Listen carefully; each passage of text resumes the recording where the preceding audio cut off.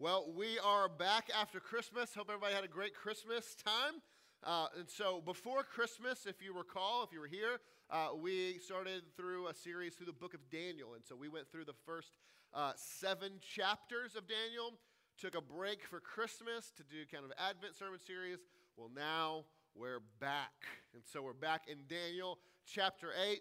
We're going to finish up Daniel in the next few weeks and then move on. But we're here at Daniel chapter 8, so that's where we're going to pick up. If you'll kind of refresh your memory really quick, Daniel 1 through 6 is kind of the story of Daniel that most of us are familiar with, like, you know, the eating fruits and veggies and not meat, and so growing strong, and the fiery furnace, and the statue idols don't bow to, and the lion's den, all that stuff. And then in chapter 7, he picks up these prophetic visions, and they're not chronological. It's not like 1 through 6 happened and then the prophecies came later. He goes back and he shows you all these visions and prophecies that he's having throughout his life, okay? And this one happens to take place during the reign of Belshazzar, which was the second king he served under. And so this is a flashback. It's a flashback and a flash forward, awkwardly enough. And so that's kind of what's going on. If you remember in chapter 7 from a few weeks ago, I know it's been a while, prophecy, there was a lot of beasts, a lot of crazy things happening, but the big thing there was that the coming of the Son of Man on the clouds. And so it ended on a good note. Really, these 2 chapters, I mean, the whole thing's got to be taken together, but these 2 chapters really got to go together. So we're going to kind of use that as the backdrop for where we're going. So that said, Daniel chapter 8, here's my question. What makes for a good story? What makes a good story? If you go back in time to time of the Greeks who are known for their myths, known for their legends, their Greek myths have stood the test of time. We're still telling these old stories today. They knew what made for a good story. We now have a name for it. We call it the hero's journey. The hero's journey. The hero's journey is a template. You might have learned it in school. It's a template that virtually every story takes. Whether you're reading a book, watching a show, watching a movie, they all pretty much follow this hero's journey model, right? Where the hero goes on some sort of adventure, some sort of quest, some sort of thing. He's victorious over some sort of crisis that's going to happen. And along the way, he is changed by the crisis and his overcoming of that thing and is made different, transformed in the end. And what is it that makes that journey worth it? What makes all of the pain and all of the struggle and all of the hardship worth it is the ending. How that character grew, how they changed, how they finally stepped into who they were always meant to be, and how now they're going to live happily ever after. If we were to read or watch a story about someone who had their act together, that everything was good, everything was fine, that they experienced no hardship, no trial, they had nothing to overcome, and they weren't changed by anything because they were already awesome to begin with, well, for one, it would be a very short story. And for 2, it would be a completely uninteresting, boring story that nobody would watch. And it really wouldn't be a story at all, at least not one worth telling. Why? Because it would ring hollow. It would ring hollow, it would ring false because it doesn't match our experience. Our experience, our stories is the story of the hero's journey. That we are all living this grand adventure, and our adventure is full of trials and tribulations, evil forces that need to be killed and put to death. We are all on a journey and we're growing and we're changed by our journey and how we overcome trials. We are not the people that we used to be, right? We can all say that. We're not the people that we used to be. And we're still not the people that we're going to be when this journey finally comes to an end. It is the reason that stories like Harry Potter and Lord of the Rings and Narnia and even Pride and Prejudice so captivate our hearts, so captivate our imaginations. Because as we watch them, we realize that we are Luke Skywalker. We are Mr. Darcy and Elizabeth Bennet. We are Harry. We are this person living these stories, going through these challenges, going through these trials, seeking love, seeking fulfillment, seeking something, overcoming, being changed in the end. And our stories are stories worth telling precisely because along the way we have been and are being forged into something more beautiful than before, being forged through the fires of that journey.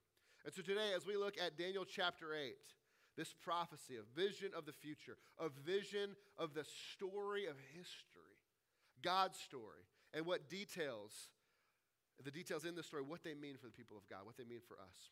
This vision takes place, like I said, during the reign of Belshazzar, the second guy Daniel served under, who, remember, this is the guy that was going to be judged for throwing the big party and the handwriting on the wall situation. That's this guy.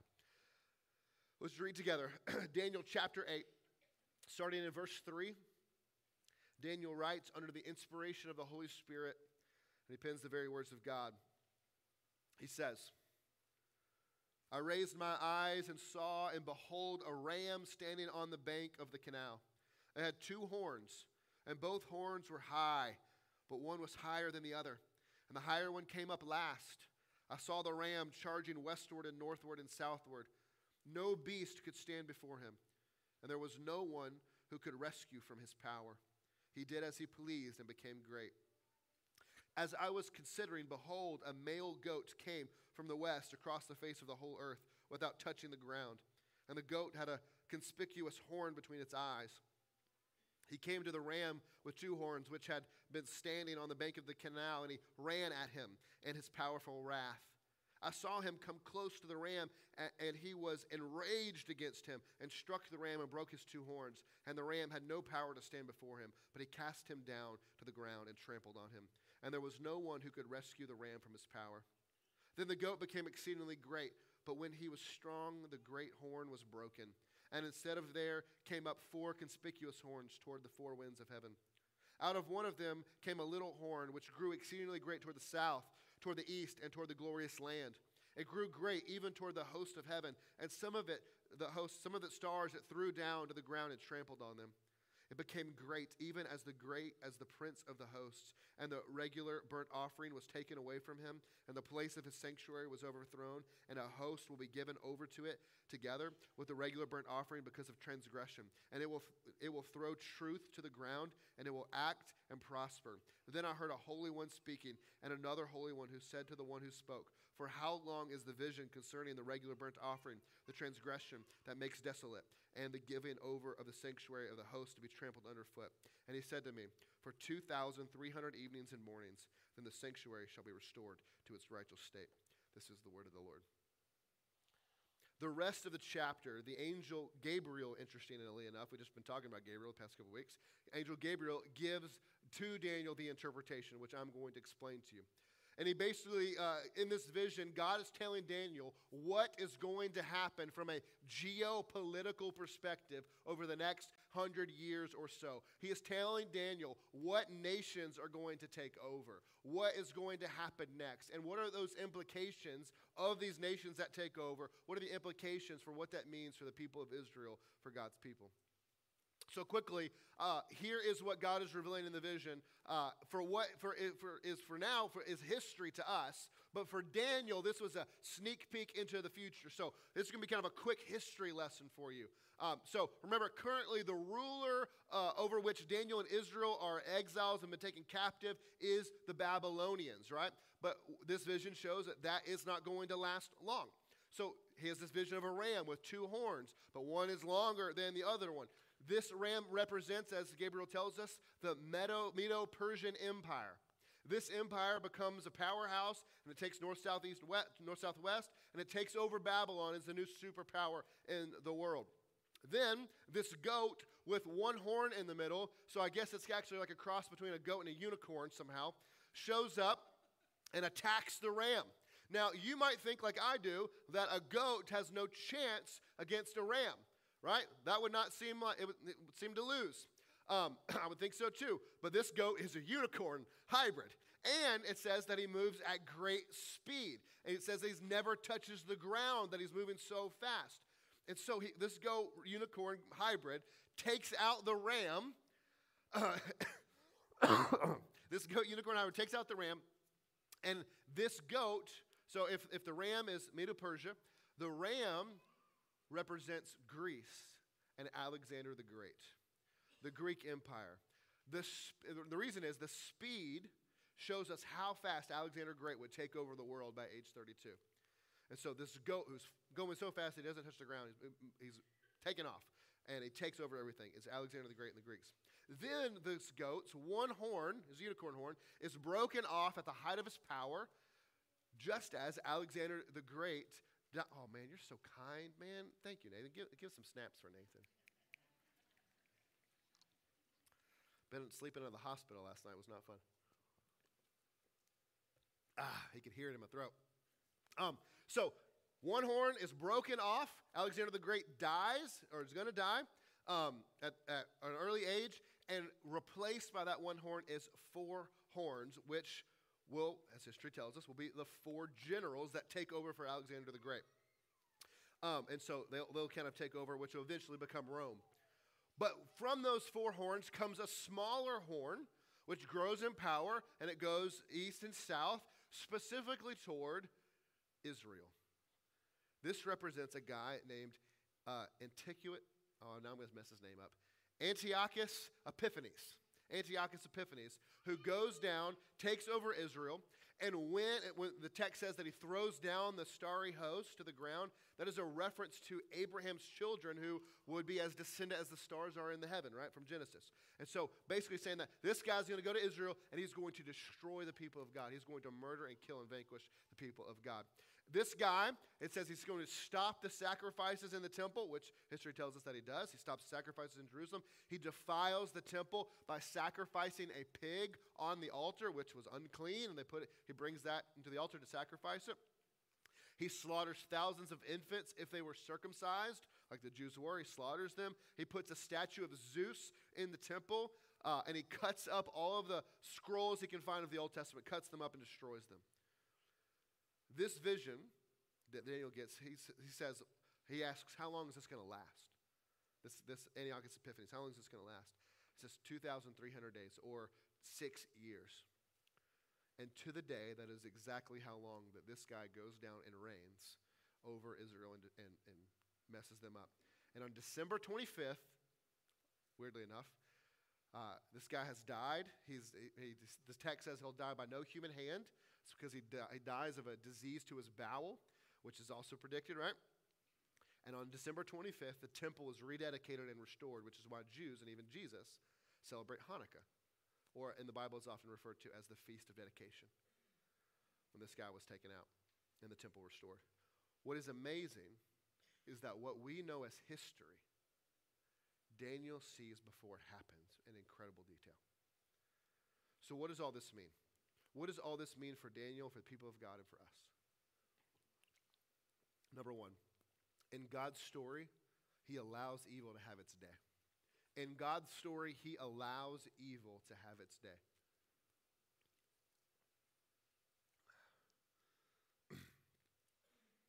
How does this vision affect Daniel? As he receives it, how does it affect Daniel, Israel, and us? After Daniel sees this vision, his response is physical. He is physically sick and disturbed. He is stressed. He is anxious. He's afraid. He can't get out of the bed for days, he says. Why? Because now he knows that his people who are currently in exile, right? They're slaves and in exile and away from their home.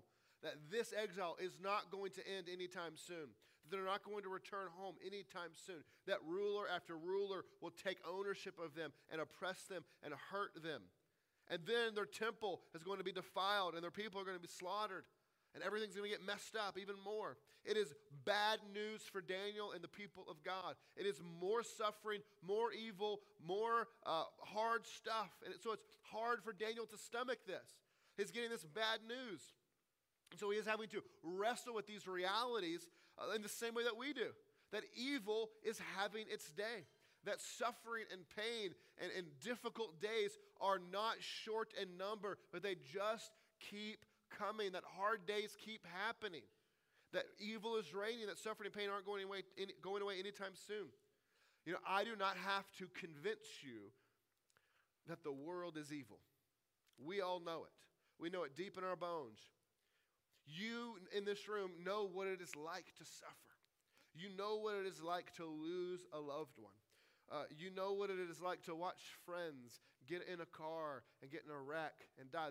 Just this past week, a longtime friend of fellowship got in a bad car wreck, been in the hospital, and finally died. We know what it's like to grieve that and suffer that. We know what it is like to watch Jerry Burleson, a faithful member of this church for a long, long, long time, battle a disease and then finally lose his life.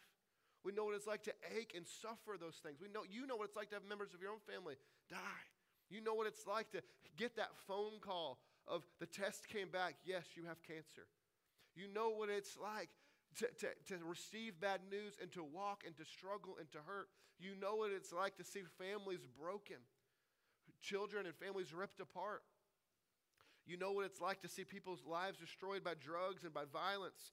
You've seen, even over these past couple of years, families ripped apart over political differences as we fight and rip each other to shreds because we disagree on something. I spent one day at Children's Hospital. Actually, I spent 2 days. But when I wrote this, I spent one day. I spent one day at Children's Hospital this weekend. And my guy was just going in for some routine tonsils taken out. But as you walk down the hall of Children's Hospital and you can't help but peek into the rooms as you walk by or see the people in the hallway and you see children, little bitty guys and girls, hooked up to IVs and things beeping and oxygen on their face and parents who are completely drained and look hopeless. It's the most miserable place to be. Walking through there, watching all these people just suffer and hurt. And even just me watching this week as we have a routine surgery and then we go home and then Eli, who has his tonsils taken out, just blood just starts gushing out of his mouth. And he's choking on it. And we don't know what to do. We just call 911. We know suffering and evil and difficulty and the curse of sin are real and this world is broken. When Daniel describes himself as being physically sick after receiving this news that things are only going to get worse before they get better, you probably know what it is like to have a physical response to bad things happening. You have cried until their tears would not come anymore. You have carried the stress of situations in your body until it gives you a migraine or a headache or you're all knotted up in your muscles. You have carried it in such a way that when it was over, you had to run and throw up. It is normal to have a physical response from bad things happening or bad news. We know what evil is, and we experience it all the time in this world. But there is a side point here worth making about this idea. When we talk about pain and suffering, when we talk about injustice and evil, when we talk about horrible, bad things happening, we have a word for it. We call it evil. But evil is not something we get to define ourselves. Evil is something God has revealed to us. Evil is not something that we just get to define what it is. It's not evil for me. God tells us what evil is. You see, if we get to define evil for ourselves, then it becomes a meaningless thing, right? It becomes meaningless because Hitler can kill millions and millions of Jews and call it good, call it great. And who's to say otherwise? While someone else can see someone taking care of a poor person and call it evil. If we get to decide what is evil, then it becomes meaningless. But we know evil is real because someone outside of our existence, someone removed from us, has told us what evil is and what goodness is.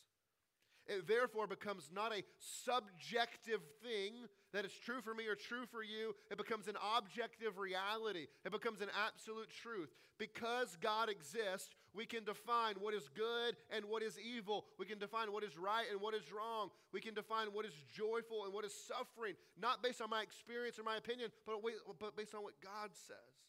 Without God, everything becomes just another thing. Without God, to kill someone is simply survival of the fittest. To steal something is simply to be more powerful or to be more clever. But because we know evil is real, and it's not just another thing that happened to me, it's not random, but rather it has a moral significance, then we can know what our true enemy is. We can know what is wrong in the world. We can know what to hate. We can know what to grieve over. We can know what not to stand for. But if God is allowing evil, if God is allowing evil to have its day now, the question becomes why? Why is he allowing evil? And that's the million-dollar question. We already said that any story worth being told is a story that takes place through trials, through struggles, through things that they must overcome. And our stories are no different. But why is it that we must